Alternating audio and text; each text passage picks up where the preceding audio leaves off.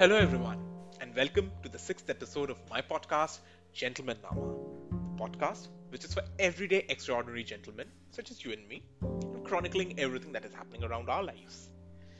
Today, I wanted to talk about gestures and reactions. Or maybe I'm fumbling for the right word, but anything that has got to do around how we show our reactions, responses, reflection, and indifference to everything that happens around us and everybody who is around us. If you have a better word for that, do write it to me. As men, we tend to be a little extreme with our gestures and forego our charms of subtlety. Not to mention that on one side, we have not let go of old school chivalry and graces. On the other side, we've become a bit too direct, a bit too much objective, and a way too much cut and dry with our fellow men. It is discomforting. Add to that the entire spectrum of gender and orientation diversity within our own selves, we act tone deaf at times. And our gestures say that. How many times, hand on your heart, that you have not walked into a social gathering, cracked one of those guy jokes, and then, almost as an afterthought, realize that there is someone from the rainbow spectrum in that room? Then, almost as a way of making up, you do certain gestures which make it all the more obvious, and then shut many, many more windows for that human being that was in the room. Not done. Okay, let me now come out a little broad. I was reading somewhere that we are an average of the nervous systems of the five souls. Let's call them our neural five that we interact on a daily basis. By that logic, I would also think that there is ample opportunity for us to soak in the way that these five souls go with their gestures and imbibe the positives from there. Now, I totally get it that your five such folks are the best basketball practice team and the gestures could be just chest bumps. Nothing wrong, but look around. There is more to life.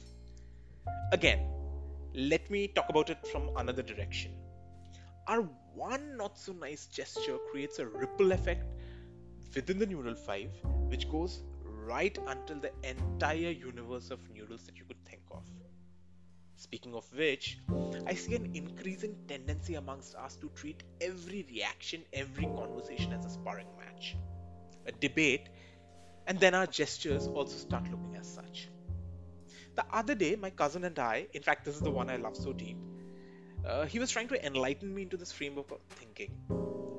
Without going into what we were discussing actually, and not sure what frame I was in that day, my reflex action was to just match his learning with what I knew and then take it as a debate. Why not consciously, but subconsciously, instead of trying to understand what he was up to, I kept matching what he knew with any counter argument that I knew. It continued for a while until I realized it was fruitless and we called it the truce. A few days later, that is the next time we were chatting, both were calmer, and this time we understood each other. Our gestures neutralized, from aggression to discussion. The tone of voices, the choice of words, and everything now focused on learning than matching. I think that was one day when both of us felt that we have evolved somewhere. I think most of us, including me, get into this gesture of countering simply because we want the world to accept a certain worth of us and measure this worth, we think it to be, in terms of the knowledge we hold, the information we have, and then how soon can we put it out. Now, if I start doing a cause and effect analysis, it could be something that happened in our growing up years, something that we experienced in our immediate surroundings, but okay, that is past. Even if you look at a professional platform such as LinkedIn, every insight-filled post that is out there is countered by how much I know in the comments. At times, a good way is to just let go, relax the nerves, and instead soak in. Agreeing to disagree and disagreeing to agree. I don't have to tell you how wonderful workaround ways they are. Use them. Okay, but a lot of you will say that we are not those people. We are calm and composed, mature human beings. Of course you are.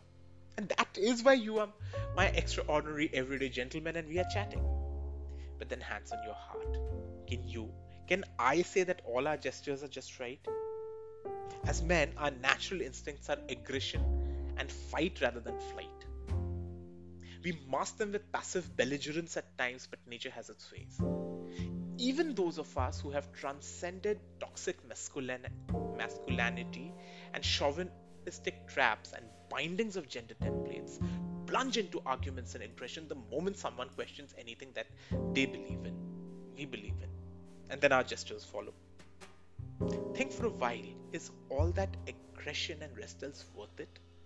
If we are so firm in our thoughts, does standing up a rooftop and yelling and gesturing re-establish it? Maybe yes, but often not. What it does is completely remove the focus from the agenda and instead put it into a tangent of who said what and why and how and whatever. Now, all that was what you must avoid. But then, can we talk a little about what you can do, perhaps consider doing?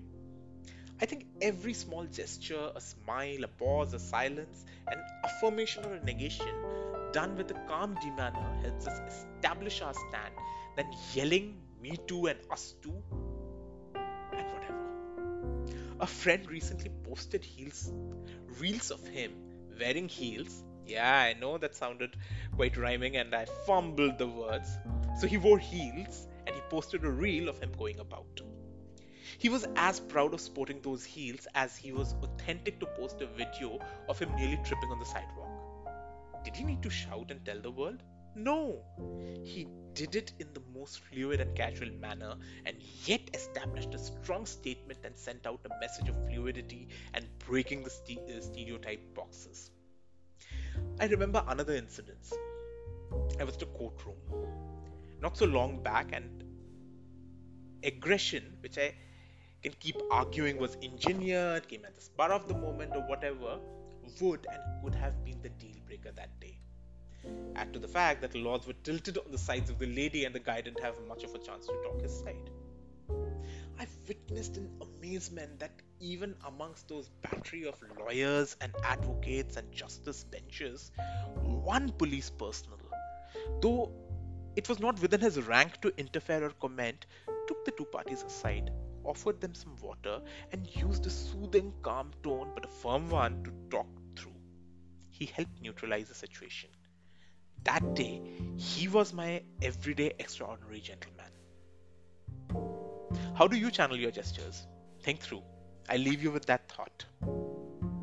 Write to me, and I surely would want to understand, maybe I'm missing out here something, maybe there's a different mechanism. But as I sign off, thank you, and I will always try to bring up topics such as these that are of relevance to all of you and to any fellow human who needs a voice. Lastly, having completed 6 episodes today, we are on our way to do 4 more and wrap up season 1. Season 2 will have some newness. Stay tuned. Until then, subscribe, follow, and if you have thoughts to share, such as how do you cope with your gestures and aggression, something to discuss, know that I am just an email away. Reach out to me at gentlemannama@gmail.com.